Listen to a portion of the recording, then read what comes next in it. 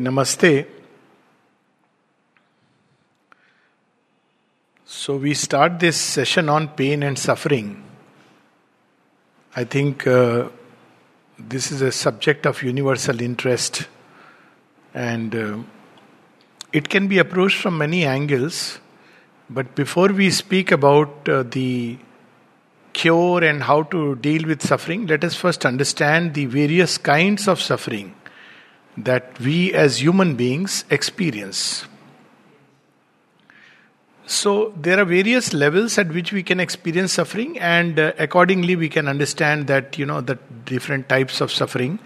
One, of course, which is very, very obvious, which we all experience, is the physical suffering, and various kinds of pain, various kinds of due to diseases, illnesses, and we all know its role in it. It serves its purpose. It's like it gives us a signal of what is wrong, what is going on within us.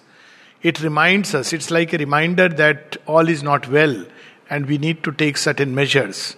So to that extent, we can understand that pain is a kind of natural corrective given to us so that we can understand where things are going wrong and we can take an adequate measure towards it. It applies also to psychological suffering, because the moment we experience pain, we suffer, whether it be in everyday life, whether it be in workplace, whether it be in a relationship. It is an indication that all is not well and we need to do something about it. So to that extent, pain and suffering are a reminder from nature. It is like a boon which reminds us of something which is amiss. So the second kind of suffering we experience is psychological. And here we can have a whole hierarchy, a whole range of kinds of suffering that we experience. We can experience the most primitive form of suffering as where we want something and we don't get it. So there is a gap between what we want and what we have, and also the limitation within our capacity to have it. So there are three aspects of it. One is there is a want.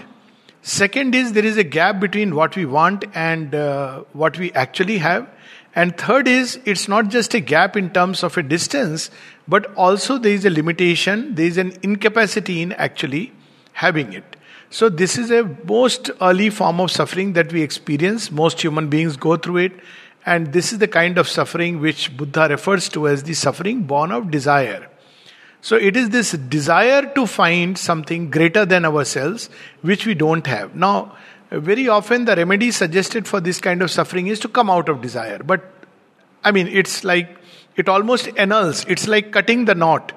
But if we really go to the root of desire, we will understand that basically desire is one of the ways that we want to expand, grow, increase. Desire is a means by which we want to increase upon anything. Now, if we have the right way of knowing how to increase, how to expand, then probably we can come out of these inferior modes and find the true way towards fulfillment. Through desire, basically we are seeking delight, we are seeking fulfillment. But desire is a response in ignorance. We think that by this particular object we can feel the sense of fulfillment. But after many such havings, gettings and losings, we begin to realize that it's not objects, it's not this which is going to really make me fulfill, but there is something else, and that something keeps eluding us. So often I use this story that, about desire and how it leads to a kind of learning curve, and how even desires become ingrained like a conditioning. It's not that all desires are not even real desires. They are fabricated inside because we are seeing everybody run after something. So the story is of a person who makes a visit to a place where people are depressed, and they see a man who is crying out constantly, Usha, Usha. I hope there is no Usha in this group. So he is crying out Usha, Usha. But Usha is good because Usha is light. So he is crying out Usha, Usha, Usha. And they ask, why are you constantly taking the name of Usha? So he says, I am very unhappy. Why? Because he says, I loved Usha and I couldn't get married to Usha. So he says, yes, it happens. Life is like that. We don't always get to know. As they say, that famous thing ki kahin zami to kahin asma nahi milta. So he goes to another few beds and there is another person crying out for Usha. So he asked, is this another Usha? He says, no, it's the same Usha. So what is the problem with this Usha? He says, well, he got married to the Usha. That he couldn't and he is unhappy.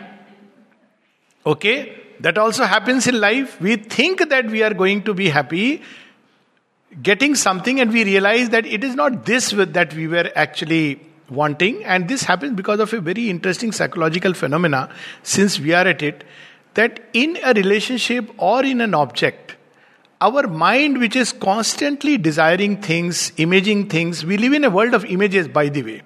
So we project these images onto the person or a thing, and we start believing for a while, it's a game of nature, that this is it.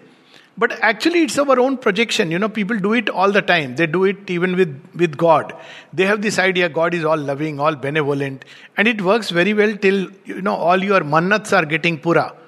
But the day we ask for something and it doesn't work out, that's when we begin to question. But actually that's when we grow up.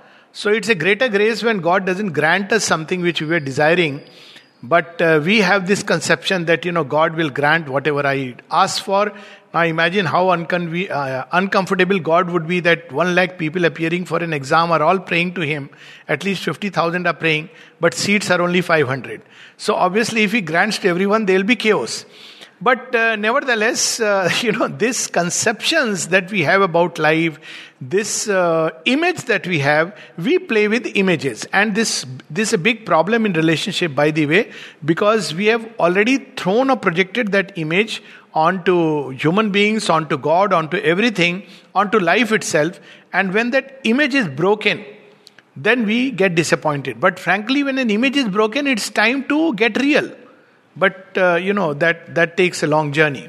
So then he goes, the story continues and he goes a few beds away and there is another man crying out, Usha, Usha. So he says, now what happened to this man? So he says, well, he doesn't know who Usha is. So why is he crying? He is seeing the other two cry and he believes Usha is someone very desirable. Now you see, a lot of it is nothing but a conditioned response that, if I get this, so it's like a big formation. When we are born, we are born in a state which spirituality is called in a state of ignorance, and all our training, education, parents, unfortunately, teachers, we all condition us to believe that if I get this, I will be happy. Now, the result is that we lose our natural state of happiness. You see, when you see children don't need too many things to be happy. All that they need is, and it's very interesting, what do children need? The first form of happiness that children have. And I'm sure, all of us are psychologists, so we understand the famous experiments by, famous psychologists, that what children need, the first thing that they need just contact comfort. They're happy if they just have their mama and their mama's contact. This is what children are seeking for. And if you deprive them of that and give everything else, there is a kind of scarring which takes place almost for the rest of the life. Even animals, they seek contact comfort. So all our life we are seeking. Now if you translate this psychological phenomena into the highest sense, what we are really seeking as beings, who is the mother? Mother is the source. That's how, the word used is contact comfort. There is a big mama out there whom, a baby feels comfortable holding. For animals, it's simply because they need touch. They are very sensitive to touch.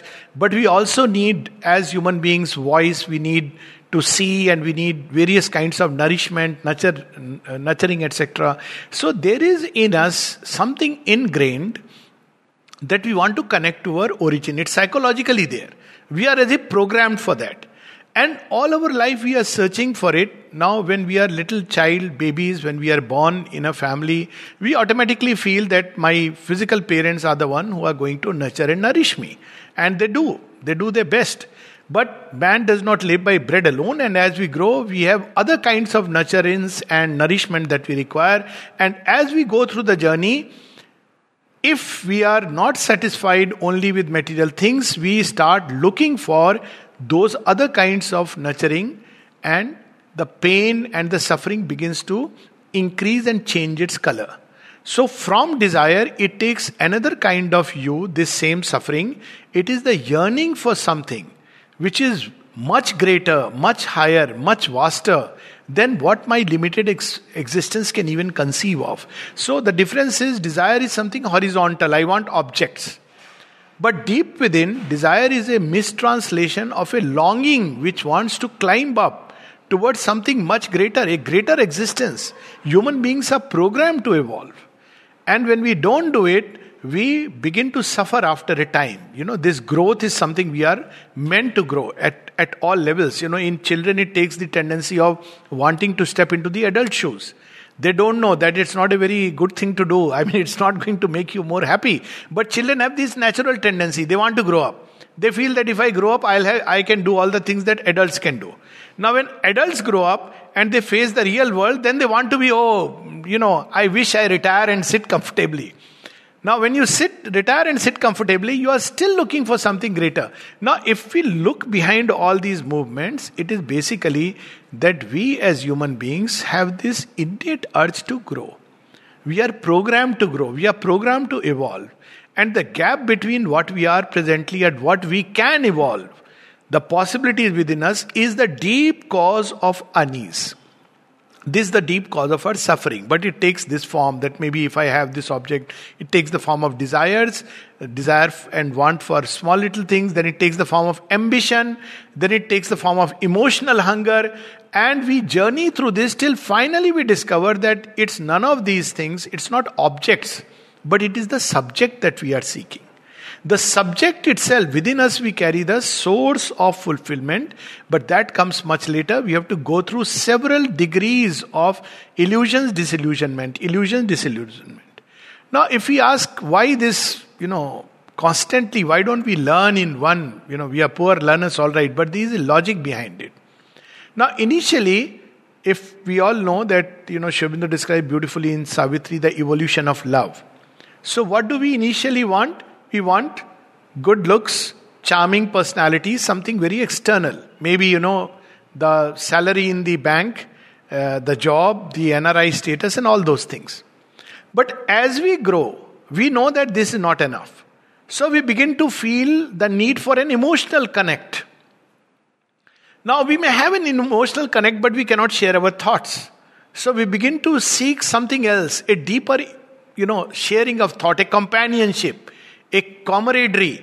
And then when we go further, we begin to seek a common ideal, a unity in a common ideal towards which we are both aspiring. And this aspiration now goes beyond our limited frame. It's no more just a family, but an ideal, which is still, it becomes beyond the limits of our small little earthly existence. And then we still go further, then it becomes a common aspiration for something greater and beyond. See, it's a very interesting observation we all can make. I have studied communes, I have seen different communes. And it's very strange that the kind of sense of belongingness people feel when they meet somebody with a common aspiration towards a common goal is of a very different quality altogether. You may not know each other. You may not even know sometimes the name, what is the background, everything. But there is a strange connect. And this connect is fortunately without many of the strings that are attached in connections. Unless we, start forming strings and then the problem, we go back to an inferior mode. But essentially, this desired self is a mistranslation in ignorance of something still deeper, and that deeper thing is longing, yearning, and so on and so forth. Then there is another kind of cause or the kind of suffering that we experience, and that is the suffering born not of desire but of ego. Now, what is the suffering of the ego? What is ego actually? It's a construct of nature. But it's so real, so tangible. Now, it's a limited field of personality, limited vibrations of nature, limited movements, a way of life, if you may say, with which we get attached and we think this is me. Now, when I think this is me, there is a natural tendency to shrink away from what is not me. There is, a simple example I may give, that two people living under the same roof and both have very different thoughts, very different kind of constructs in the mind. Now, ego is a construct. And they feel very unhappy. So people have a tendency again to form groups where, you have a kind of strengthening of the ego structures. But life is not that, because we have to expand beyond all structures. We have to go beyond all constructs. So this sense of the ego, where there is a holding on to the limited personality, the instinct for survival of this limited personality, one is of the bodily self and the second is of the psychological self, the limited ego personality, is another cause of suffering, because anything that challenges it, anything that pricks a hole into it, a simple thing that two people are discussing and we have our belief systems, and when somebody challenges our belief system, and even if it is very rational and logical, it tends to hurt us, because it's like me. And how can me be, I don't want to see myself vulnerable. So this ego self is the third cause of suffering, which we all experience in life. But deep inside, there is a fourth kind of suffering. All this suffering of the ego self, desired self, and the physical self are sufferings which are born in ignorance. And the cure for them is very simple: grow out of this structure into something which is deeper, truer, real. But there is a kind of suffering which I see these days more and more people experiencing, and that is what can be called as a spiritual suffering. Now, spiritual suffering is born out of two reasons. One is that there is within us a spiritual self, and this needs to actually explore itself. It needs to express. Now, there is a period of growth in which we are not aware of it, and till then, life is comfortable within its comfort zone. We are like the bird who is well fed, looked after well. There is the parrot in the cage, and you feed it that mirchi and chana, and the parrot is very happy. Now a day comes when the parrot begins to understand it has wings, and that's where problem starts. Because the bird now it has a natural instinct to fly out of the cage and enter into the vastness of the sky. It is challenging, it is frightening, but at the same time it is born for that. Now, as long as it is not aware that it has wings, it is happy with this comfort zone. But the day it becomes aware that it has a greater possibility. And many of us in today's generation, I see many youngsters who come, they are feeling this suffering because they are feeling inwardly stifled. They don't even know that there is something which wants to express itself. It takes a vague form initially of an ideal, and later on it takes a more and more concrete form of going beyond the frame of this, and they know that within this frame I can't get what I am looking for. So it takes various forms, and they are misunderstood. They feel strangeness. One of the kinds of suffering they experience is that they come, they meet people, but they feel very strange. They feel the world as a strange place, because this is a new type of humanity which is emerging. So there is the suffering which is a spiritual suffering. But even when the bird expands, there is a fifth kind of suffering that intervenes, and that is very well explained in this famous story, Jonathan Livingston Seagull. I am sure most of us have read it. So this is the suffering of the bird which flies into the sky and looks down and sees that its own kind are crawling on the ground. They can fly, and it wants them to fly. It knows the joy and the riches and beauty of the flight. But when it comes down, nobody is ready to believe it, because they believe that no, this is enough. I'm fine within my boundaries. And this is another kind of suffering, the suffering of a Buddha. Of course, we use the word suffering, but for want of better term. But it is also a kind of suffering where you engage with your deeper self and enter into a state of freedom. But you want everyone to be free, and this comes because we are not just individuals, but we are also a collective being. Now, the moment we step out of the boundaries of the ego, we realize that this conception of me and mine and this and that goes away.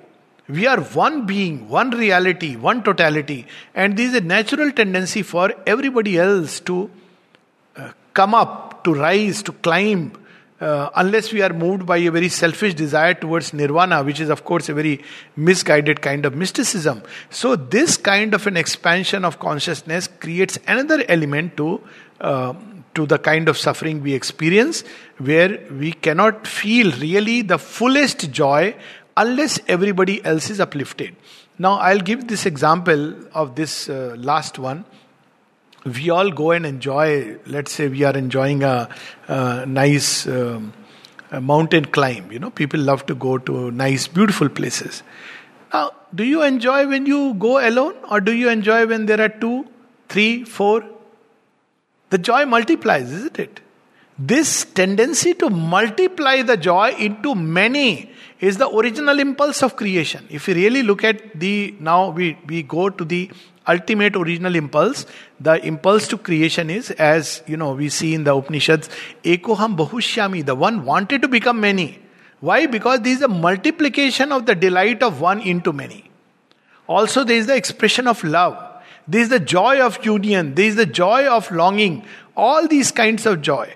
So, this need to multiply our joy is mistranslated into the ego self as the need to have my own kind, the ego kind. It is again a mistranslation. Just like desire is a mistranslation of the deeper inner longing, so also the need to multiply this freedom, this joy. Now, this joy and freedom of the higher kind, of the spiritual kind, are not the joy and desire of the ego self multiplying its own type of, its own surname or its own religion, its own caste, creed, etc. into many.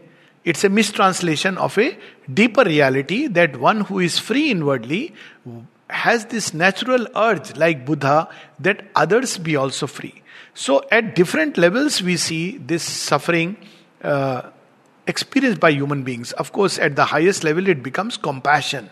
It is not suffering in this sense, but there is a deep compassion, and that's why men like Buddha, Sri Aurobindo, Shri Krishna, many others, great saints and sages, they have leaned down to earth to lift up humanity and take it to its higher level. They didn't need to. They had entered into freedom. But it is a natural impulse and extension, because ultimately you begin to realize the whole earth as a single unity. So why does all this suffering come about? Now this comes about primarily because we experience life in a limited way because of the sense of finiteness. But deep within, we know that life is not limited, it is infinite. This is a great, very interesting thing. Even if you look at anything in creation, we'll see there is differentiation on the surface, but there is unity behind. And if we enter into the state of unity, many problems will be solved. Take for instance simple issue like language. Now what is the common language of humanity? Now we fight over languages. How did language evolve? It evolved from the state of common experience, the bhava that everybody goes through. We are all one in our divine origin. So similarly, on the surface we have differentiation. The more we live in the surface consciousness, we live in the sense of differentiation. And this differentiation go to absurd level. Differentiation between the color of the skin, black and white, between this and that, between all kinds of things. But the deeper we go, we begin to discover the sense of unity. So this sense of limitation that we experience is directly proportional to the degree of suffering. Now this limitation, which comes because of our identification with the finite self, is of three main kinds. And one is the limitation of knowledge. We know that when we grow in knowledge, many of the causes of suffering are taken away. Take for example, people used to suffer from night blindness, the black plague of 13th or 14th century. Now during that time people were, out of ignorance, they said it's a curse of God. As if God is capable of cursing. He has no other business except cursing. And so it continued. But knowledge expanded and people discovered it because of a very simple thing.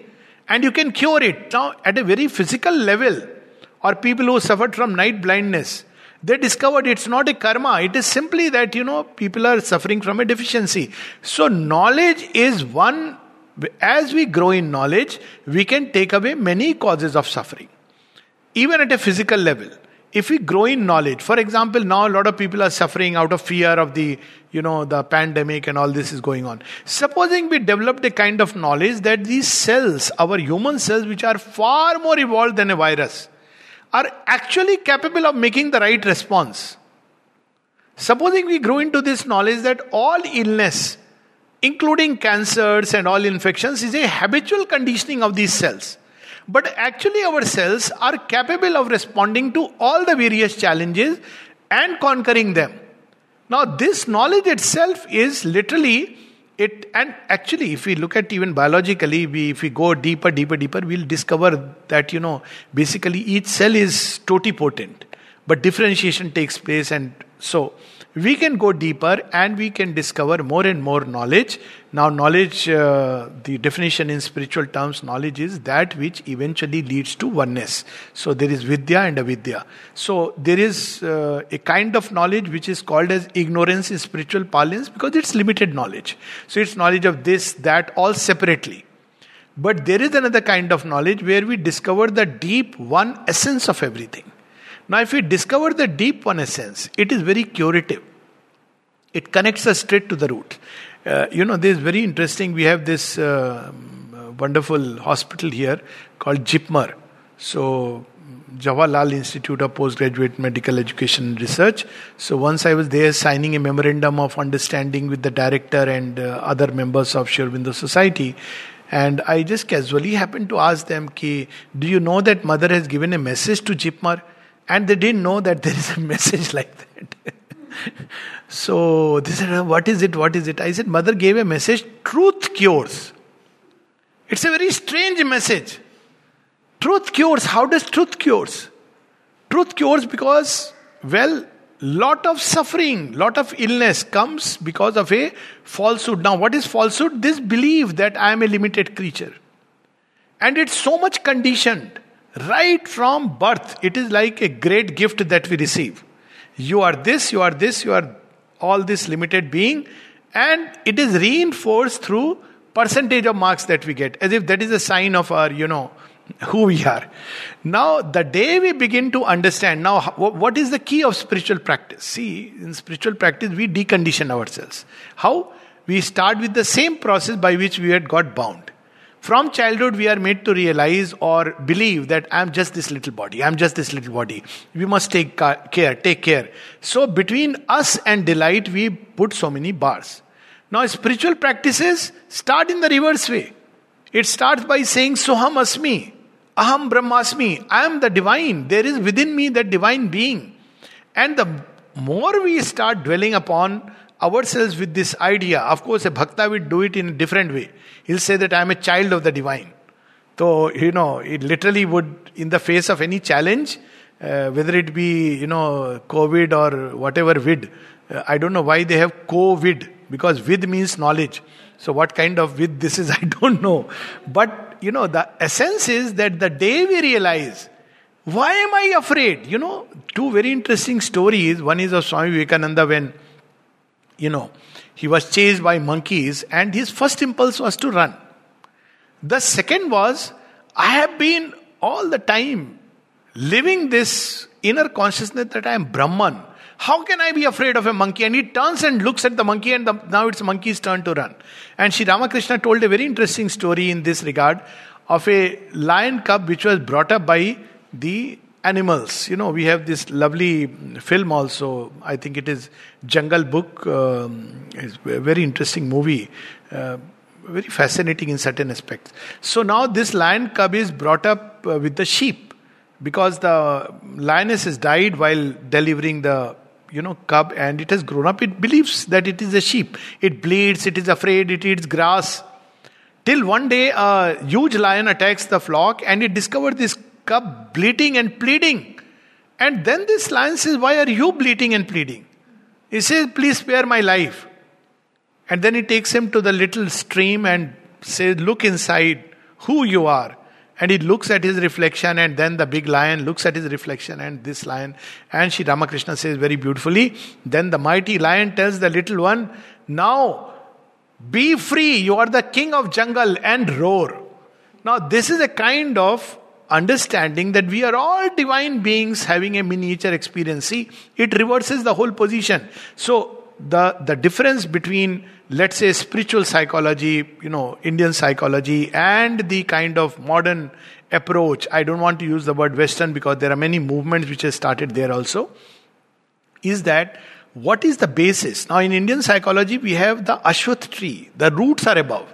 So fundamentally we are divine, but limited and conditioned by our human apparatus, by a limited mind, limited life, limited body, But because fundamentally we are that, we can enter into that. The other kind of thing is, I am basically a limited being, and all that I talk about divine is nothing else but my mind creating images, coloring, hallucinations, etc., etc. It's a whole reversal of viewpoint. Now, the moment we take it, I'm not going into the whole logical premise. I can logically argue this out, that why the first proposition that we are fundamentally divine is more true, more real, more consistent with irrational thinking. But nevertheless, this is the basic difference. So this is where we have to understand that this finite limitation of knowledge is because that's how we have learned to condition ourselves. We have never learned to enter into the consciousness of vastness, and it's not just theory. Actually, how does our mind operate? The limited finite mind. It operates by observing through the senses.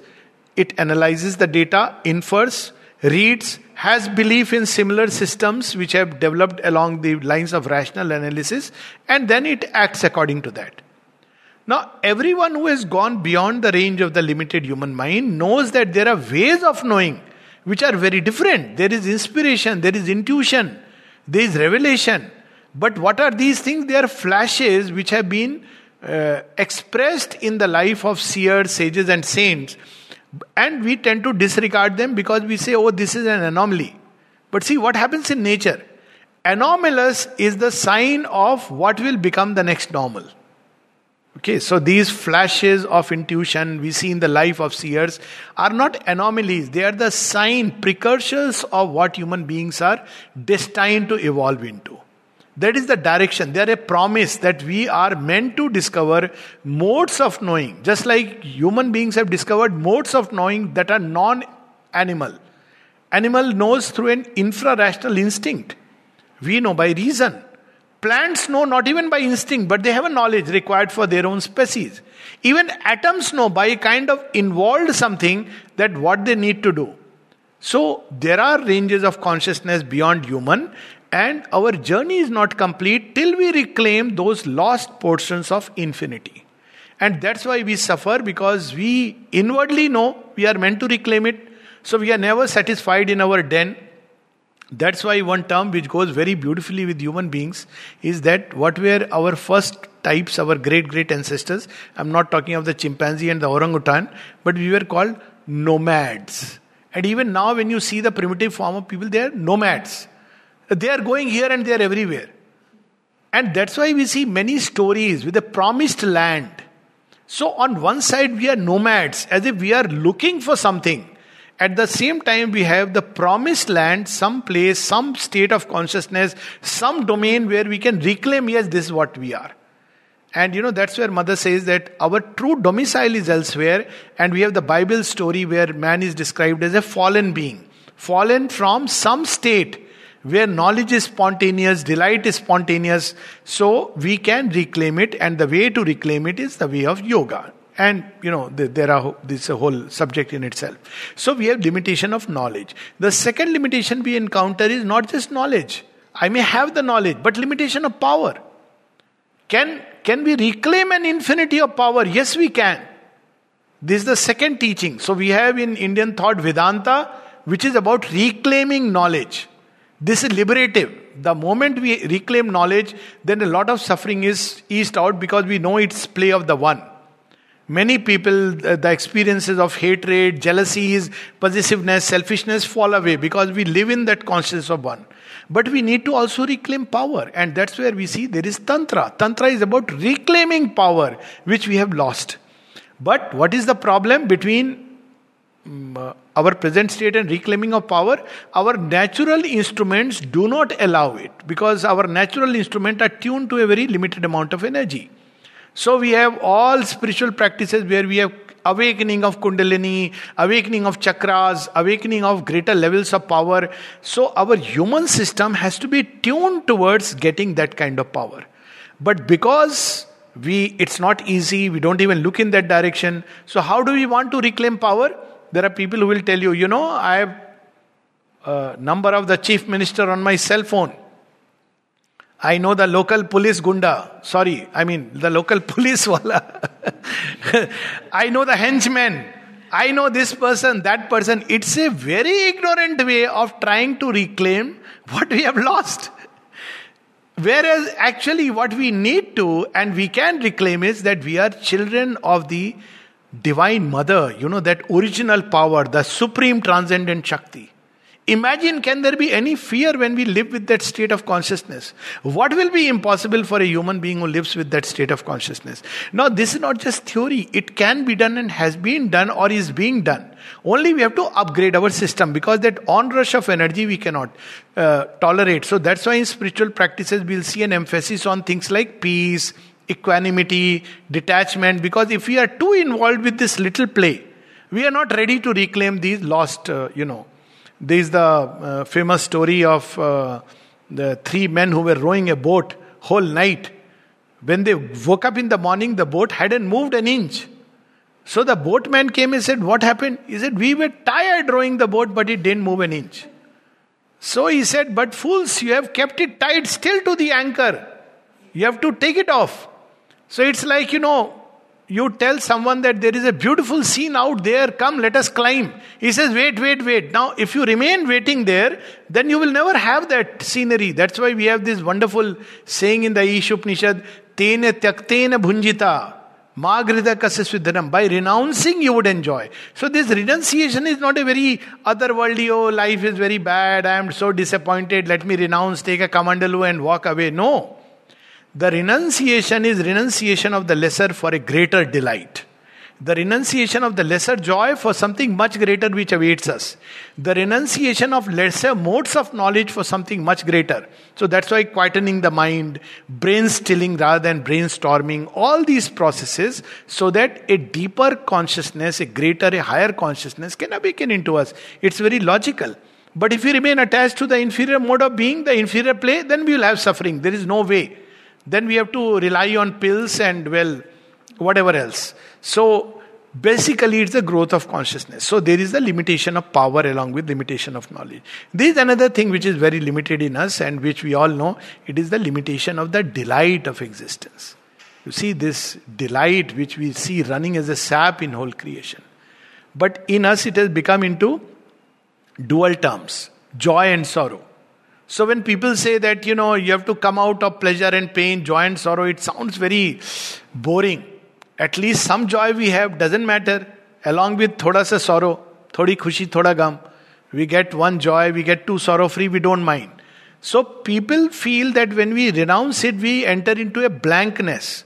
No, joy and sorrow are degradations of the original delight.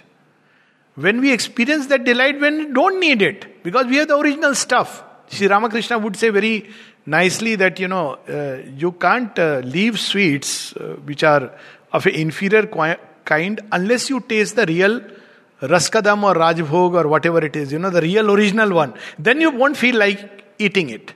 So there is a phase in which we have to leave this inferior play, and there will be a passage, transition, and then we enter into the higher mode of play. In the higher mode of play, we are no more moving within a limited magic circle of nature, which is called ignorance, and living within it, we will get pain, but we have entered into the flight which will take us to expanding horizons of infinity. It's not that immediately we'll touch infinity. We can, but it'll be difficult to live on those heights. But we will start knowing that we are free from this magic fence. So ultimately in spiritual parlance, if we go to the root of it, why there is pain, it is the badge of ignorance. And why it is there to remind us that come out of these limits. Experience limitless knowledge, experience limitless power, experience limitless delight, experience limitless love, experience limitless sweetness, limitless freedom. And that is the state that human beings can reclaim. Until we do it, some kind of a suffering or the other will pursue us. So essentially the whole thing is, all suffering is a way to come out of a limited state into a vaster state. Now, what is its pragmatic thing in everyday life? Say in a relationship, people suffer. And if we look at it, they say, okay, there was expectation. Now, this is a word which has started coming. Then they use the word unconditional love. Now, who can do unconditional love unless you go deep within and touch your core? Why do we can't, we all know it, but why is it that love is always tainted with expectation? Because we are not getting what we want from within. The day we get what we want from within, we won't need it from outside. We'll just give. We'll be a giver. We don't need anything. Because we are open to the very source of love. It is only then we can, the word like unconditional love, which is a wonderful word, I agree that love by its nature is unconditional self-giving. But we cannot practice it within the limitations in which we are laboring. The day we step out and connect ourselves with the universal consciousness and beyond it the divine consciousness, we won't need from any human being. We will receive endlessly. In fact, it will be like receiving back will be like, it's okay, we don't need it. You just take it, receive it. Of course, when you receive, there is a double joy. Triple joy, it multiplies. But love as such is not dependent on that. Same with delight. We don't need from anything external. So basically we have to understand pain and suffering as incidents in man's journey. We start from utter unconsciousness. This is like a wide summary. Then we can take questions. We start from a state of utter unconsciousness where there is no pain, no suffering. It is the state of comfort zone of matter, completely bound. There is no pain, no suffering. Then starts pain and suffering, like a reminder that this is not ultimate. And this pain and suffering takes us step to step to step. We stabilize at one level, then again suffering comes to remind us of the imperfection. So suffering is a reminder of the imperfection and the limitation in which we are presently living. So then we go another step, till we discover that within my consciousness I can enter the limitless. Now when the consciousness enters into the limitless state, infinite power, infinite knowledge, infinite ananda, we are fundamentally free from suffering. But, and there is a but here, but if we take a human body, matter is imperfect, we again enter into that state. Now this is the last part of the divine project. So there have been beings who say, how does it matter? Forget the matter. Matter never matter. So it's like, matter is like a pot. Break it. Go into that vastness. But that's a little bit selfish. It makes God look like a fairly foolish person who didn't know what he's doing when he created this material existence. Now the next part is this suffering comes because of imperfection of matter, and it's possible for this greater consciousness to keep on needing matter, to keep on impressing itself upon it till matter also evolves and matter experiences spontaneously the knowledge, the power and the delight of existence. This is the final leg of the divine project going on upon earth. And this is, when this happens, then only we can have what Sri Aurobindo calls as a divine life upon earth. Because otherwise we'll have a very beautiful consciousness inside. Wonderful. Inwardly free. But we'll still have matter experiencing its limitations, and therefore we'll still be subject to disease. We'll still be subject to at least some kind of a physical suffering, even though we can be above it. And we'll still be subject to death. But when matter itself will be divinized, then the whole thing becomes wonderful. Can it be divinized? Well, obviously, this is what we are seeing happening.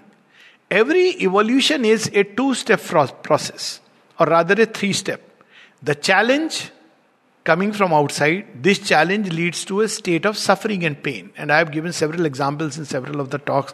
One of them which I love is the mudfish example, which is a very peculiar creature. Neither comfortable in the water nor comfortable on the land, much like many of us. No? We are entering into a state of new normalcy. Within our group, people say, very good, we are our own normal. But talk to conventional people, they are all, little bit loonies. So, this is a state of abnormalcy because we are to discover a new normalcy. So, we are like the mudfish, caught up between this and that. So, this is the first step. Then the next is we make an effort to discover the new normal. And this new normal we discover first inside.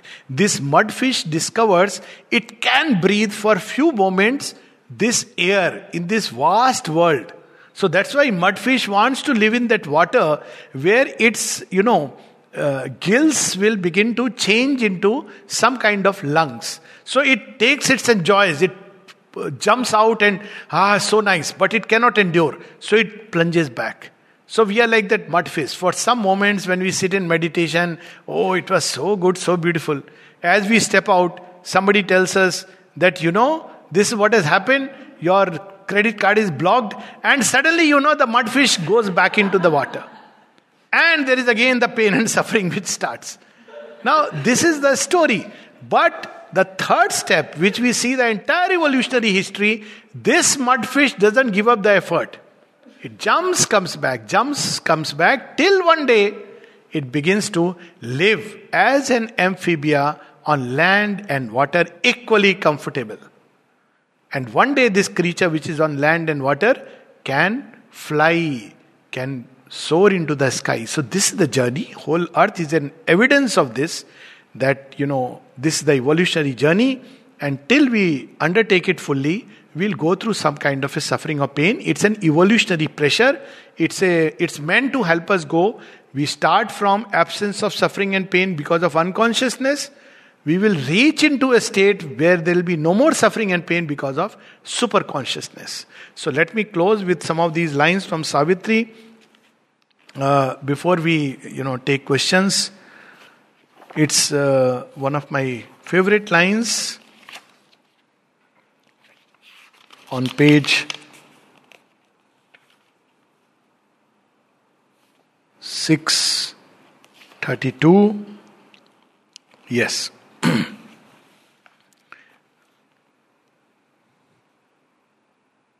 Page 632 from Savitri.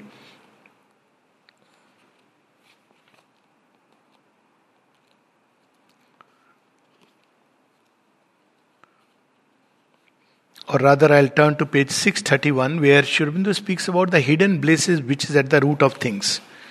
And it leads to the seeking after joy, and since it is imperfect, there is pain as a backlash to remind us that this is not yet perfect. But not forever endures this danger game. Beyond the earth, but meant for delivered earth. Wisdom and joy prepare the perfect crown. Truth, superhuman, calls to thinking man. At last the soul turns to eternal things. In every shrine it cries for the clasp of God. The shrine is not outside. Every body is the shrine of the divine. So everything that we meet, body is not just human body. It seeks the clasp of the divine. This was the aim. This the supernal law, nature's allotted task when beauty drenched in dim mist waters of inconscient sleep. Out of the void this grand creation rose. For this the spirit came into the abyss and charged with its power matter's unknowing force. In night's bare session to cathedral light, in death's realm repatriate immortality. A mystic slow transfiguration works. All our earth starts from mud and ends in sky. And love that was once an animal's desire, then a sweet madness in the rapturous heart, an ardent comradeship in the happy mind, becomes a wide spiritual yearning space. A lonely soul passions for the alone. The heart that loved man thrills to the love of God. A body is his chamber and his shrine. Then is our being rescued from separateness. All is itself, all is new felt in God. A lover leaning from his cloister's door gathers the whole world into his single breast. Then shall the business fail of night and death, when unity is won, when strife is lost, and all is known and all is clasped by love. Who would turn back to ignorance and pain? So this is the whole journey of man. And we should remember that when pain comes, we have this tendency of saying when there is no pain, everything is granted. We say, God, thank you. We should learn that when all the doors are closing, it is a greater thank you because it means He's opening an inner door. But we are looking at the closed doors and not looking at the door which is opening. So this is where many of us probably are counselors and psychologists, and it is our role to remind that there is an inner door. Don't forget that. And let me close with this story of King Parikshit about this inner door. He is told that within a week you are going to die. It is prophesied. And he doesn't know what to do. So he calls 911, the ambulance dog. He's a king after all, no? So all the doctors, everybody beck and call. Soothsayers, cephalogists, palmists. They all say, sir, see, destiny we cannot. Destiny is destiny after all. And then he turns to a wise sage and he says, Parikshit, what is your problem? He says, I'm going to die. He says, no, death is not the problem. What is your problem? He says, I'm terribly afraid of death. He says, that is the problem. Your fear is the problem. What if you knew that death means nothing? He says, yes, maybe if I know what death is, I will be free from death. But how do I know? I have never died. So the sage says, I have died. Died to the ego and discovered what is beyond that. And that's how the story of Bhagavat is born. That while we are living in the realm of death, we can discover the immortal, the eternal, and the infinite. And if we can do that, all fear, all limitation, all suffering, all pain, everything vanishes. Even within a trice, one simple exercise with which I can live. Whenever we feel this deep pain inside, see, this is a long journey, finding the soul, entering into it. It's very good to listen as a, larger landscape, and we should undertake it some point of time. What do I do immediately? I'm caught up in my hassle. What we should do immediately is just widen by conceiving the boundlessness of space. This we can try any day. Imagine, the boundlessness of space. Billions of light years away. Orion, Lyra, sailing into the infinite sky just for a moment. Boundlessness of space. And contemplate the endlessness of time. That we have lived millions of years behind. Ages humanity has passed. It's gone through many evolutionary curves, ups, downs, massacres, coming back again, empires, and it has years, decades, centuries ahead to complete that curve. Now, when we contemplate the boundlessness of space and the endlessness of time, you will see that this whole journey of life is nothing but fraction of a moment. And while we are engaged with the fraction of a moment, let us remember the journey that we are yet to take and move towards it through giant leaps and godlike steps. Thank you. Yes, so I can't hear anything. I am deaf and dumb. So some questions, I think if you message, I'll take it up that way because that's the easier way. You explained 3 kinds of suffering. Can you elaborate on the third one? So 3 kinds of suffering, and I'm glad this has been brought out because there is a kind of cause of suffering which I didn't touch upon because it comes in a different domain. So we have the physical suffering which we all understand, and we have the psychological suffering which is desire and ego self which creates psychological suffering. Let me explain one more before I come to the third one. So the 2.5 one. And behind this little world which we experience, there is a network of forces. I have touched upon it, but purely from a psychological angle, not from an occult angle. And they impinge upon us, make us do things which later on we repent, that why did I do it? Like the great king Dashrath who gave that boon to his wife, that ask me whenever, whatever. And she said, okay, I'll ask you at my own time.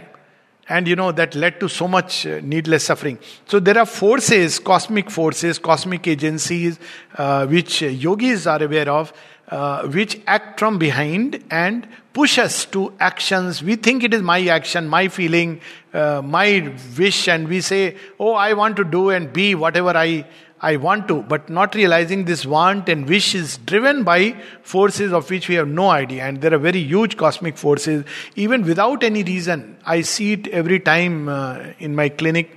Every time means not every day I'm encountering it, but abnormal states of depression for no reason at all. There is nothing outward, but people go into states where they have spells of crying and, it's what is called in yoga as the attack by the hostile forces. They don't want us to let free from their net. And they will weave a web of thoughts and suggestions. They'll make us feel helpless, hopeless. They will snatch the will and faith and eventually take us on the brink of despair, abyss, and eventually lead us to suicide. But this is not what I was speaking of when I spoke of the third kind. But since I have this moment, so I am using it. Third kind is the spiritual suffering. And it is of two kinds. One is there is within us the urge for infinity, something within us. Unlike the animal is happy within its circle of its den. Even a lion doesn't want to venture into the city. It's very interesting. It's so powerful, the lion, the elephant, but they don't decide. Because nature has, they're called as Asanna Mrityu. The deity within, which comes from infinite, is still sleeping inside. But in human beings, this inner something, this divine spark begins to become awake. So deep within there is in us a seeking for infinity. Now till a point of time when it is still half asleep, cradled, this little baby is cradled inside what is called as the soul within man. Till then we are happy seeking outward things. But when this soul begins to become aware, this little baby says, but this is my home, I am the king. That's when there is a feeling of stifling inside. We are driven by dreams which are very unusual. We seek things upon earth. We seek perfect love. We seek perfect joy. We seek perfect truth. Because this deity carries within itself the imprint from the future. It carries within itself the touch of the origin. So it dreams of those things. You can't help it. It's the sign that a human being is inwardly getting awake. But there are people who don't have this. They are very satisfied and comfortable with roti, kapda, makan. But the day this inner self begins to become awake, the spiritual self, call it the psychic being, the soul, it doesn't matter. Words are really not important. But man carries within himself something which is intrinsically imprinted with the divine essence. And that divine essence, when it begins to grow, it naturally seeks divine in everything. That's what we are reading. It seeks the clasp of God. So it starts with this idea that in world everything is divine. But every time it is hit by its opposite. And it itself cannot know. Where will it find it? But there is in it a seeking. So it feels stifled. And this is another kind of suffering, which I have used the word spiritual suffering. It's because of the stifling of the inmost being of the soul in man. In fact, it can lead to tremendous suffering. And the Gita goes on to say, Swadharmo nidhanam shreya pardharmo bhyava. There is a mode of expression that this soul is born with. But this original file is corrupted. We are driven into actions, works which are not meant for our real growth, the demand of the soul. And therefore we suffer, even though outwardly we succeed. Any number of people I see who have got everything that they wanted in life, but they are unhappy. Because they are not following the original script of life which is hidden right in the heart. So the measure of our unhappiness is the sign, it's a barometer, how much we have deviated from this true truth of our being. So this is one kind of spiritual suffering. And there is another when we have discovered the soul is freed from ignorance, but it sees its fellow souls trapped, who doesn't even want to come out. And the only example I can give is that imagine that you love someone very much. Mother loves a child. But the child takes on to wayward ways. It takes on to drugs, takes on to alcohol, things which will make it suffer. And the mother knows that this path is going to hurt him more and more. But the child is not ready, not willing to listen. And the mother suffers. Why does she suffer? She suffers more than the child, by the way. Strangely, paradoxically, she suffers because she is now no more herself but extended into the child. Something similar is spiritual being experiences when he is awakened, when he is out of the shell of the ego. There is a natural tendency to want this whole world to awaken to the beauty of the future. It is like somebody who has discovered a diamond and wants the world to see it. Says that all your poverty can be eased out. It can be cured. We are suffering from an incurable littleness, but nobody is ready to listen or willing to listen. Of course, times are changing now, but that is another kind of suffering that a spiritual being experiences. So this last suffering, the spiritual suffering, is of two kinds. One is the deliverance of our own individual spiritual self from the prison of the ego. And the second is it is delivered. But now it suffers because it wants the deliverance of the collective self. And that's why it is the term used in Indian thought is Nar and Narayana. So the Narayana is the indwelling universal within Nar. So first, by delivering this self from within, the true Purusha, Nar has many meanings. It is also used in the form of water, but I have a very simple take on this. Nara, the Purusha, all of us have within us the true self which is like that, and all the rest is nature, Prakriti. When we discover it, we truly become worthy of being called a human being. That's a great deliverance. But how can we be happy only with this individual deliverance? We would want everyone to share this happiness. Savitri says it very beautifully. Imperfect is the joy not shared by all. So this tendency to extend this delight into the collectivity and the resistance we face because matter is imperfect, because human beings are not ready, all this leads to another kind of level of suffering which someone like Buddha and many of the great masters, Sri Aurobindo and all of them experienced. But that more than suffering, it is like compassion which leans into, which even enters into this dungeon again to liberate. And it suffers because of that. So this is the first question. Another one? Can you share the aspect of attachment in suffering? Yes, attachment is a mistranslation of love. So, attachment is of the ego. Attachment is when we love for the sake of our own self. And I use this example for the sake of our own ego. I use this example when, somebody we love dies again, because there is nothing like death from the deeper angle, but departs. What is in it us that suffers? If you really look at the person, he is on his journey, he has forgotten. Either which way we see. If we don't believe in a soul, there is no need why we should suffer, because dust unto dust. If we believe in a soul, we take it that it's an onward journey. He is not going to suffer. He is freed from this cage. We suffer, who are left behind. Why do we suffer? Because we are attached. Attached to what? To a limited personality which we mistook for the person. So attachment is an ignorant way of recreating unity. It is, when people are attached, they are attached to a personality and outward. That's why very often, I ask this question when people say that, I am in love. So I ask them, what are you in love with? Then the person narrates qualities and this and that. This is a little tricky thing, because qualities may change, appearances are bound to change. But true love starts as a very formless essence. The day you say, I really don't know, but I feel something deep within me stirring, you may be bang on the target. Because that's how it's a universal energy, force, power which is moving us. But the mind thinks that it is this body, this form, this personality. That is attachment. Attachment is a movement of ignorance which is taken by this great energy of love, and this ignorant movement is bind itself to a very limited formation, and also it loves that ignorant formation because it gives it joy. But true love is something very different. So cure for attachment is not detachment. Detachment can be a phase, but cure for attachment is true love. And true love means setting the soul free. Never rule anybody's thought or try to control somebody. If we are trying to do that, it is not love. By its nature, love sets the person free and yet stands, supports. In the best part is always there. Very difficult, but we are born to do difficult things. Why should we do easy things? So this is about attachment and love. Attachment is a mistranslation in ignorance. Yeah. You talked about habitual conditions of the cells.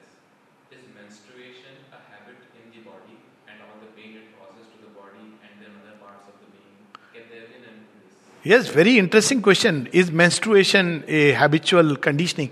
Yes, it's very interesting. See, why does menstruation come? Because nature wants to, it has programmed. You see, all the tendencies in human beings programmed to conceive. So there will be, because nature wants to prolong its inferior game, so there will be sexual desire almost around the time when there is conception possible. Most of the women will feel the urge around mid-term. And then they accumulate iron, because supposing the conception takes place, you will need immediately to multiply hemoglobin.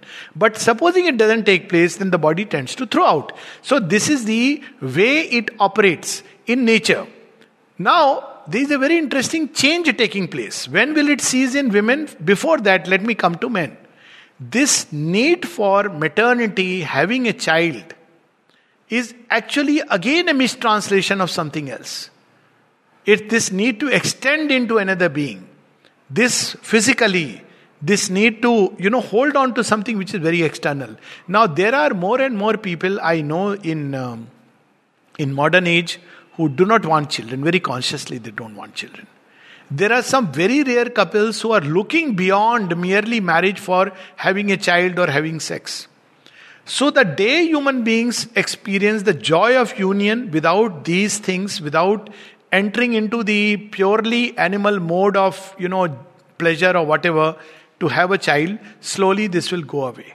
But there will be a phase when this impulse is going to die in human beings, but human beings want to get over it, but it is still there, and it takes the form of extreme pain.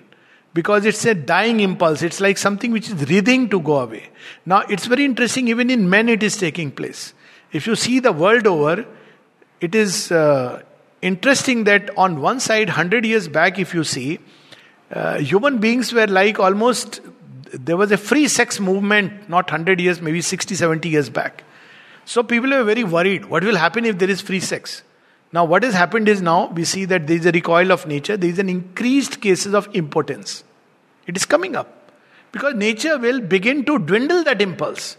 So the day this sexual energy, which is engaged in a purely animal way, I use this term which in one of my talks in All India Institute, I had said that the energy which we use for procreation and recreation changes into the energy for new creation. This will cease. The pain will cease. A point of time will come when even the cycles will cease. Even if it continues, the pain will cease. The cycles will dwindle. There will be very little loss, because this urge for procreation and recreation goes away. Because this energy has become what is called in spiritual languages urdharvaretas. That seed is turning upward. So in human beings also, the union, even at a physical level, modes will be found without actually engaging into the kind of sexual indulgence which becomes very animal-like. It will be another way where two beings don't have to physically, actually have this whole physical act, but at a very different level, they can fuse together and give birth to a new energy, a new consciousness, which is what is the true offspring. This what we see, this is a great secret which we see in Shiv Purana and some of these ancient tantric literature. Of course, humanity on the whole is very far away from this. So we are talking of something, maybe 100 years ahead or 200 years ahead. But this is the future. So we'll see also men and women coming close to each other in terms of their physiognomy. This is also happening. And all these are new impulses in nature towards creating a unisex. Not unisex in the sense of third sex, but a being which will be free of this. Does it mean there will be no relationship? There will be. But it will be the masculine type and the feminine type, not dependent on the physiognomy. One may be a man, but feminine predominantly. One may be a woman and masculine predominantly. All this is going to happen in the future, but we can see the first signs. वो कहते हैं ना, बच्चे का पाँव पालने में दिखता है.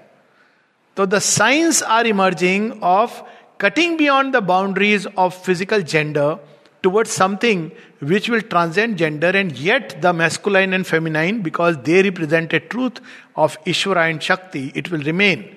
But it will be modified. So it will not be all this reproduction, menstrual cycle, and even physical sex, and all this will go away. In some, there will be a large section of humanity which is more closer to animal, which will need it. But there will be another humanity which will be lifted up towards a new creation.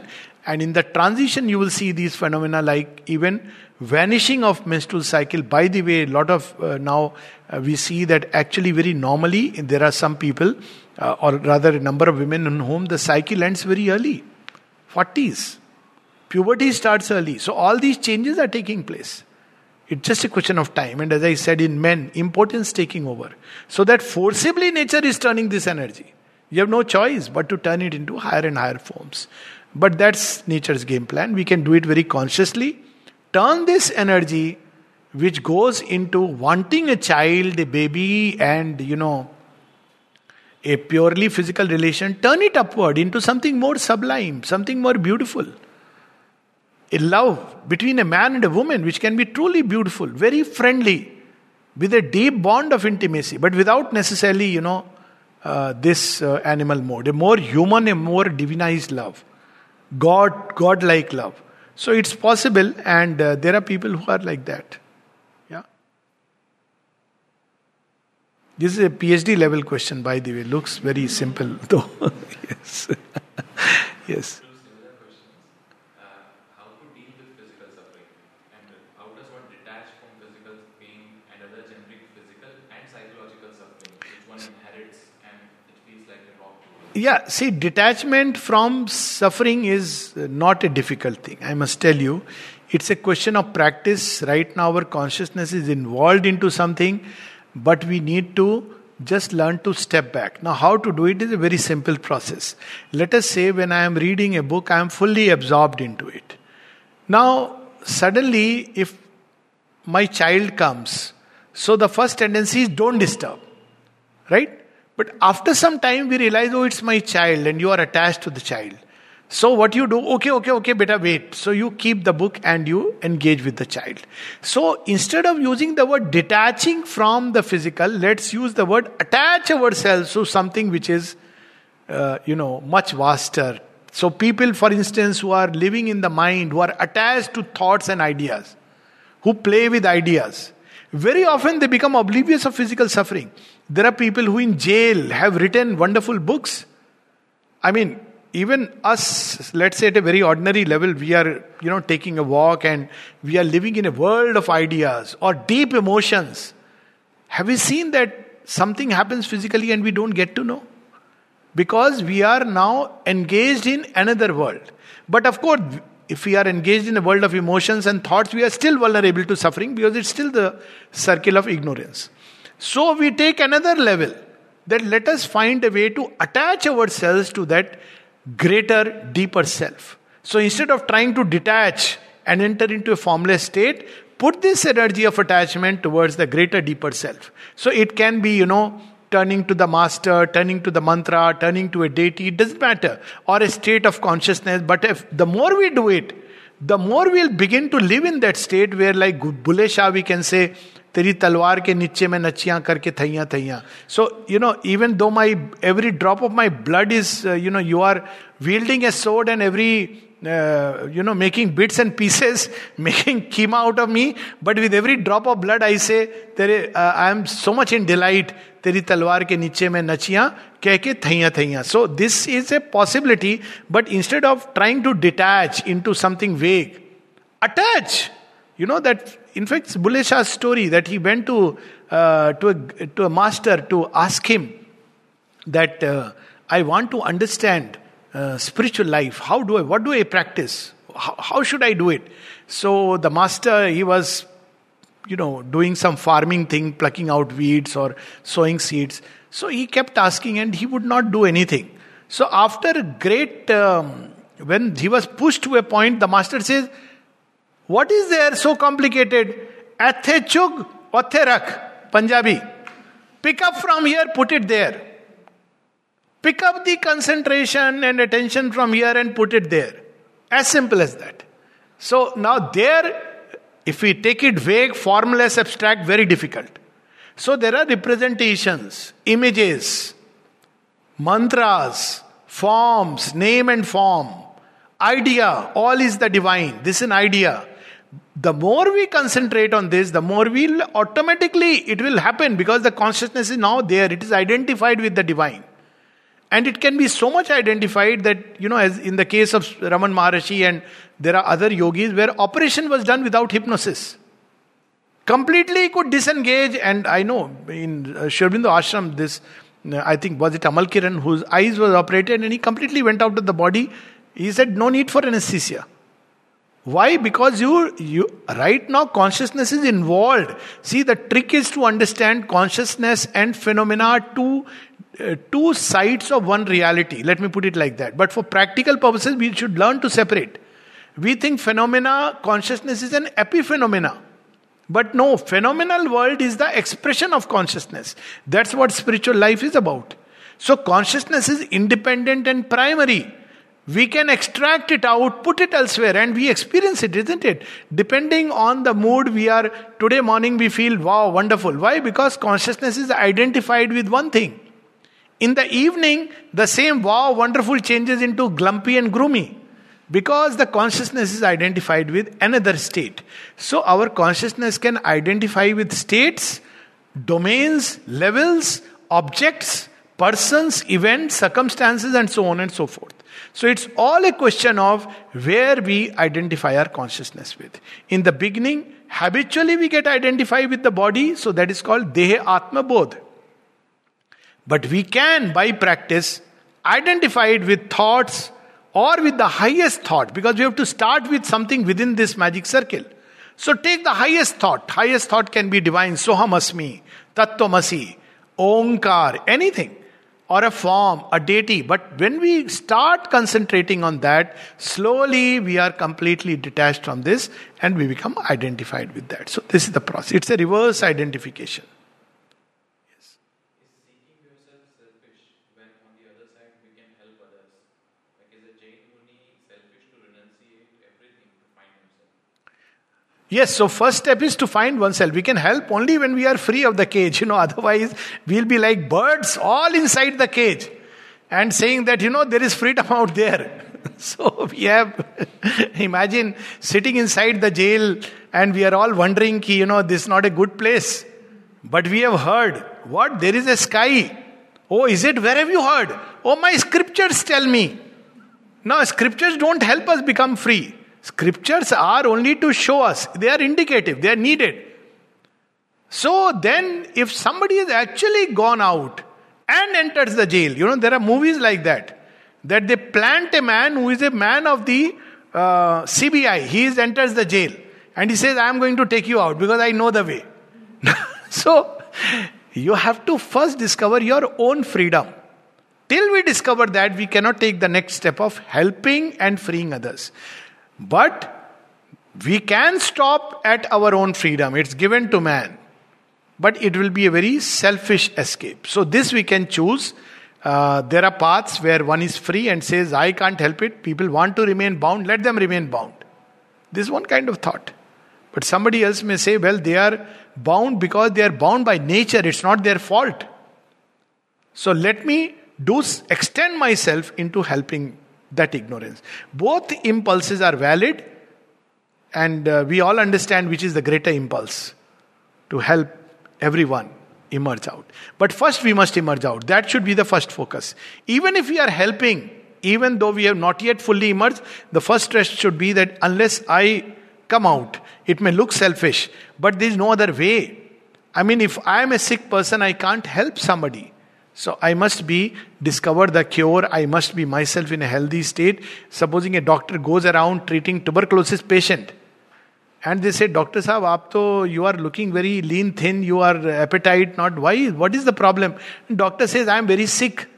And the patients will ask him that, what are you sick by? And the doctor says, I am suffering unfortunately from the same disease which you have called tuberculosis. So patient will say, Doctor Sahab, pehle apna ilaj kar lo.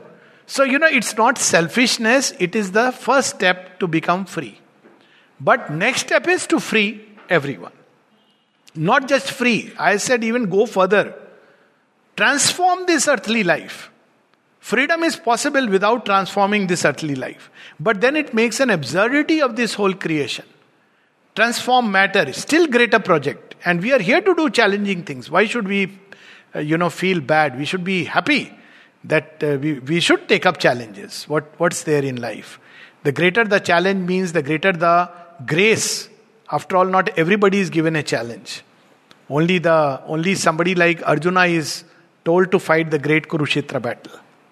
So, like that, yes.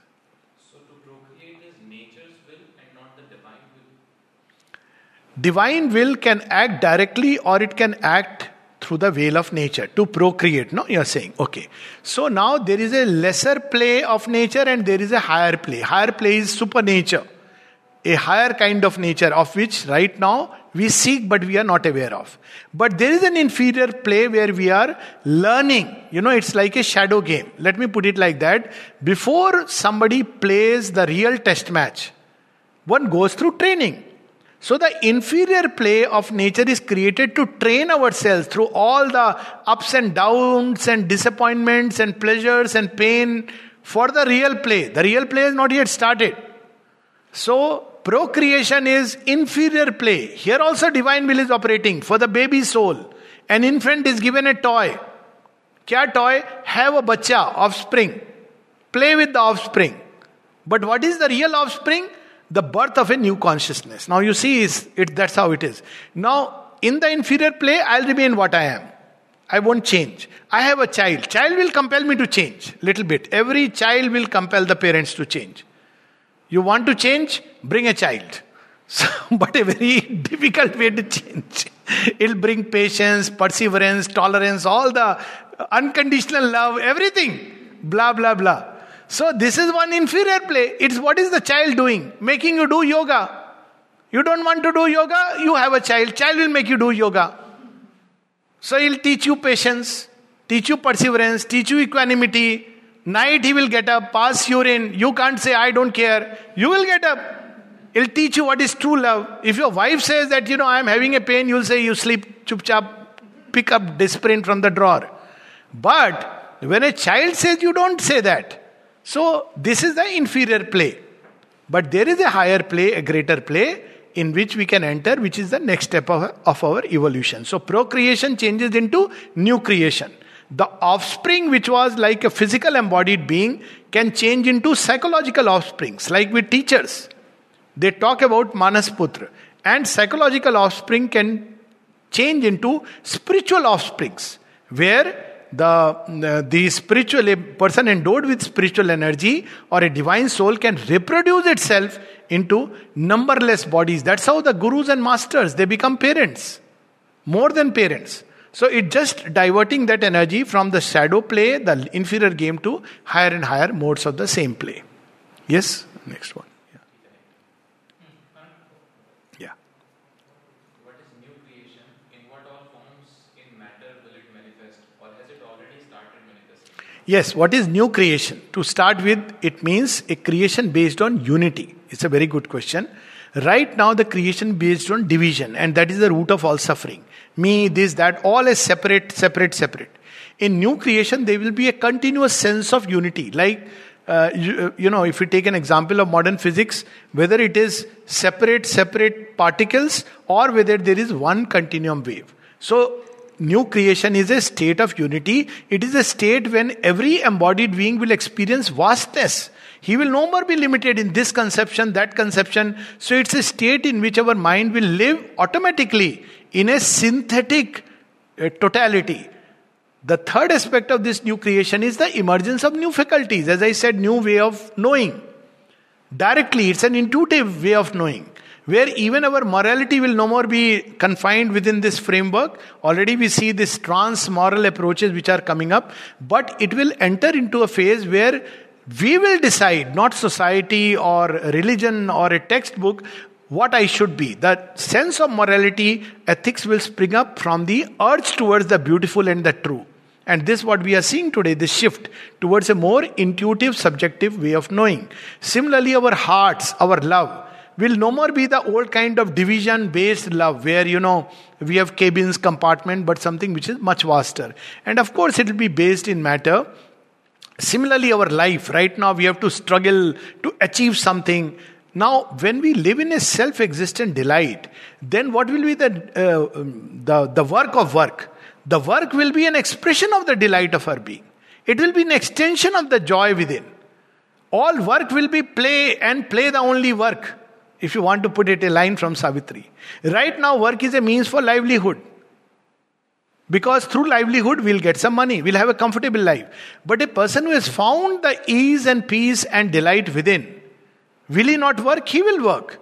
But he'll work because there is within him the delight, the creative urge which must express in a certain way. And because he is contributing this energy to the world will sustain him. There will be whatever way, money itself will change, lot of changes we'll see in the collective levels, but he will be sustained, but he'll not live for that sustenance. Because the work has become a means of expressing delight. Just imagine what a big shift. The body itself eventually will escape the law of degeneration and death, because right now the body itself lives in a state of self and not self. Take an example. In the initial few decades before air travel came up, people lived in a mohalla. If they went to a nearby village and came back, they would have diarrhea. Why? Because वो दूसरा गांव में गए थे, वहां का पानी P लिया था. उनका घर का खाना अच्छा नहीं था. Then air travel started.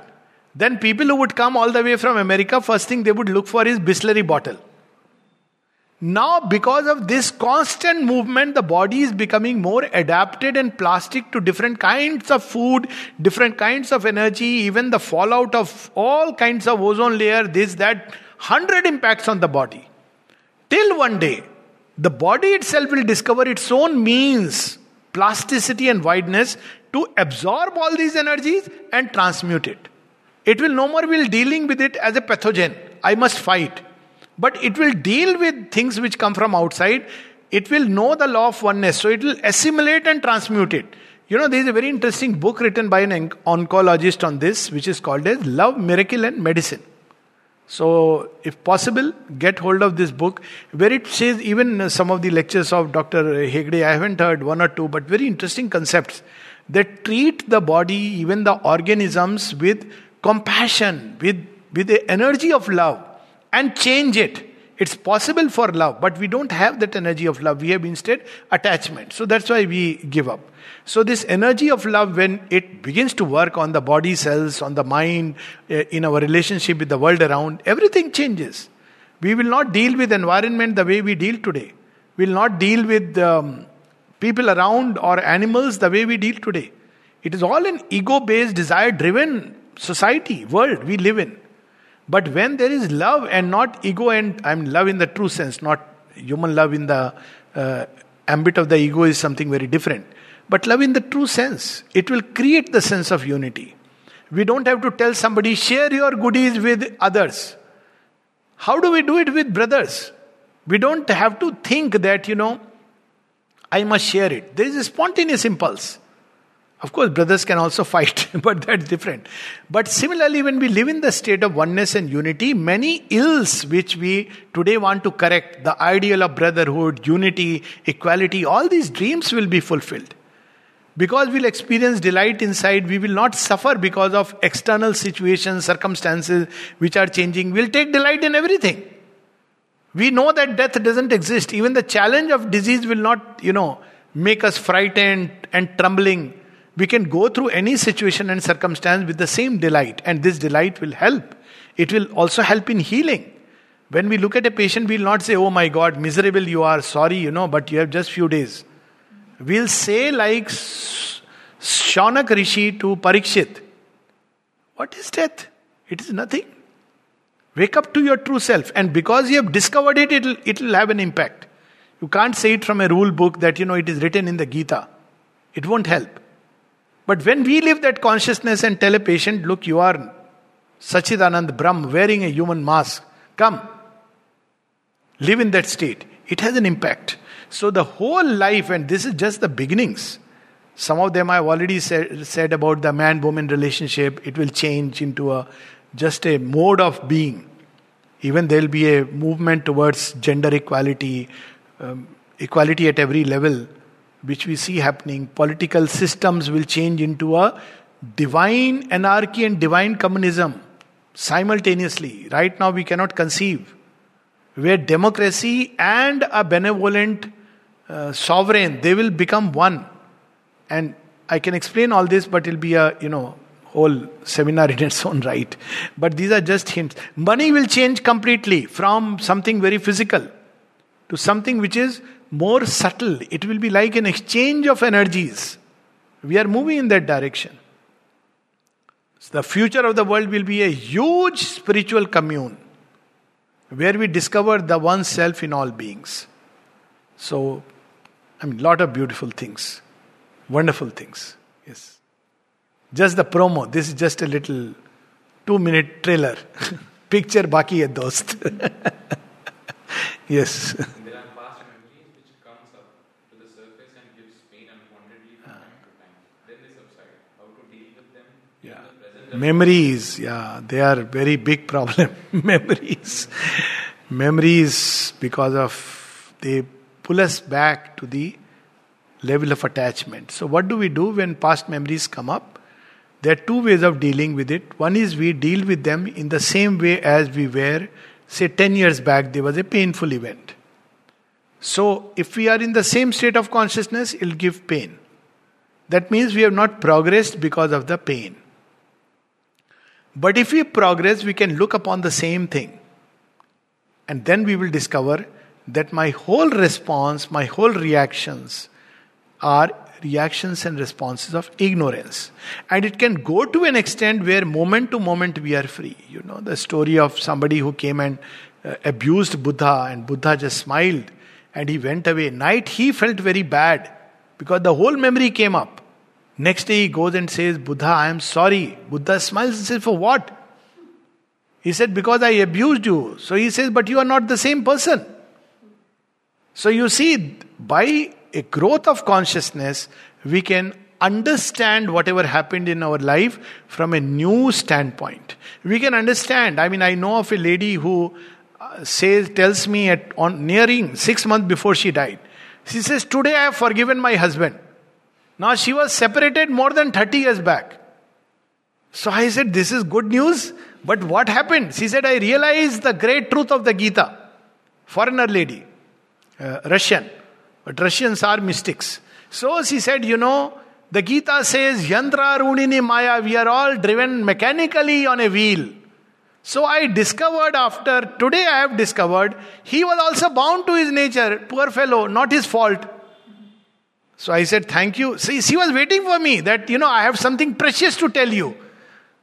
Because she had made a discovery. Now imagine it took her 30 years to complete a journey that, look, human beings are bound by their nature. So when we blame and complain, we are giving too much burden, importance to people. We don't need to give them so much importance that because of you I got hurt. Rather we should say, who are you to hurt me? I got hurt because I looked at an event in a certain way, but now I look at it very differently. In fact, I have compassion for you. That you could be like this. You too grow up. That would be the right response. And there could be many other responses. Somebody who has pained us, we can pray for that person. Because how much that person is suffering. When a snake bites you, he is living in a state of complete terror and fear. So you don't say, oh snake, I am angry with you, forever I will carry a grudge. You will tell a snake, look, your destiny is to be at the feet of Shiva. So people who hurt others are very miserable creatures, okay? So don't carry grudges. This is an illness called grudgitis. When memories come up, look at them from a new vantage point, from a higher and vaster. But naturally it cannot happen by intellectually saying. That's why practice widening, deepening, heightening of consciousness, so that when the time comes it can be applied. Otherwise, through a counseling session, this is the process. Start looking at things from a different standpoint. One last question maybe, because we have another session. Yeah. Consciously do something in everyday life that would help to end menstruation. Take another question. This menstruation thing we have already discussed. Could you please shed some light on the process of matter being divinized? Okay, this is a good question. With that we can end. The process of matter being divinized. I have already spoken about it. See, matter is what? It is a vehicle, a reservoir. It is a black box, a magic box. What all was not there within it? There was life within it. It started to emerge. When mountains and rivers began to develop, moss. Something was hidden inside that has come up. Then what was hidden inside life? Mind, it began to emerge. It's an interesting box. And what is more hidden inside? Spirit that has become to emerge in People like, all of you and many other all over the world, there is an urge for something higher, something deeper. But when this begins to emerge, when life begins to emerge, does it discard matter? No, it uses matter, adapts matter to manifest life through matter. So matter begins to fly. What is this bird? It is a rock flying. We can say it and we'll be equally right. It is matter, isn't it? But something has been added to matter and matter has adapted to that. Matter has begun to reproduce. Matter has begun to run and crawl and fly. Similarly, what really is man thinking? We can say it is matter which has begun to think. But what has happened? Matter has adapted to the human consciousness and it has developed instruments so that thought can be processed. So similarly, the next step is the spiritual evolution. If we allow matter to hold this spiritual energy, and that's what is needed now in the next phase, that those who experience the divine consciousness or at least the higher states of consciousness should continue to live a material existence, not run away from this into forests, monasteries, etc. And then over a period of time, as this number of people will grow and matter will be compelled to adapt, it will develop centers within itself. What kind of change we are yet to, we can enter into a fantasy land. As much fantastic as, more fantastic than the gap between chimpanzee and human being. But surely the body at some point will begin to adapt as these states, higher states of consciousness, spiritual energy begins to stay in matter. It doesn't want to escape. So as a result, matter will undergo modification, the human cells will undergo modifications, and eventually a new organism, a new being with a new body. And Mother has spoken about it as a luminous body with spontaneous immunity, plasticity, capacity for bilocation, trilocation. All these things will come up. But this will be the essence. So there will be no disease, no degeneration, because the nature of spirit is no disease, no degeneration. So matter will, the bodily life will be like that. No disease, no degeneration. Forever youthful. Immortal literally, if you want to put it like that. Does it mean one will stay in the same body forever? No, one may want to leave it. But this will be a collective change. It cannot be an individual change. So, a certain number of individuals, what is called as the tipping point, have to reach that. Maybe after 300 years, 400 years, Mother spoke of that, when suddenly we'll see, because a certain number of individuals, like the first few chimpanzees declared odd by their fellows, suddenly found refuge in the feet of Rama, and changed into a super monkey. So similarly, some human beings who will suddenly, not knowing what to do, they are different, suddenly take refuge in the divine and they change into superhumanity of tomorrow. Okay, so this is in a nutshell. I am so sorry, I have another webinar in a few more minutes. Thank you so much. Thank you.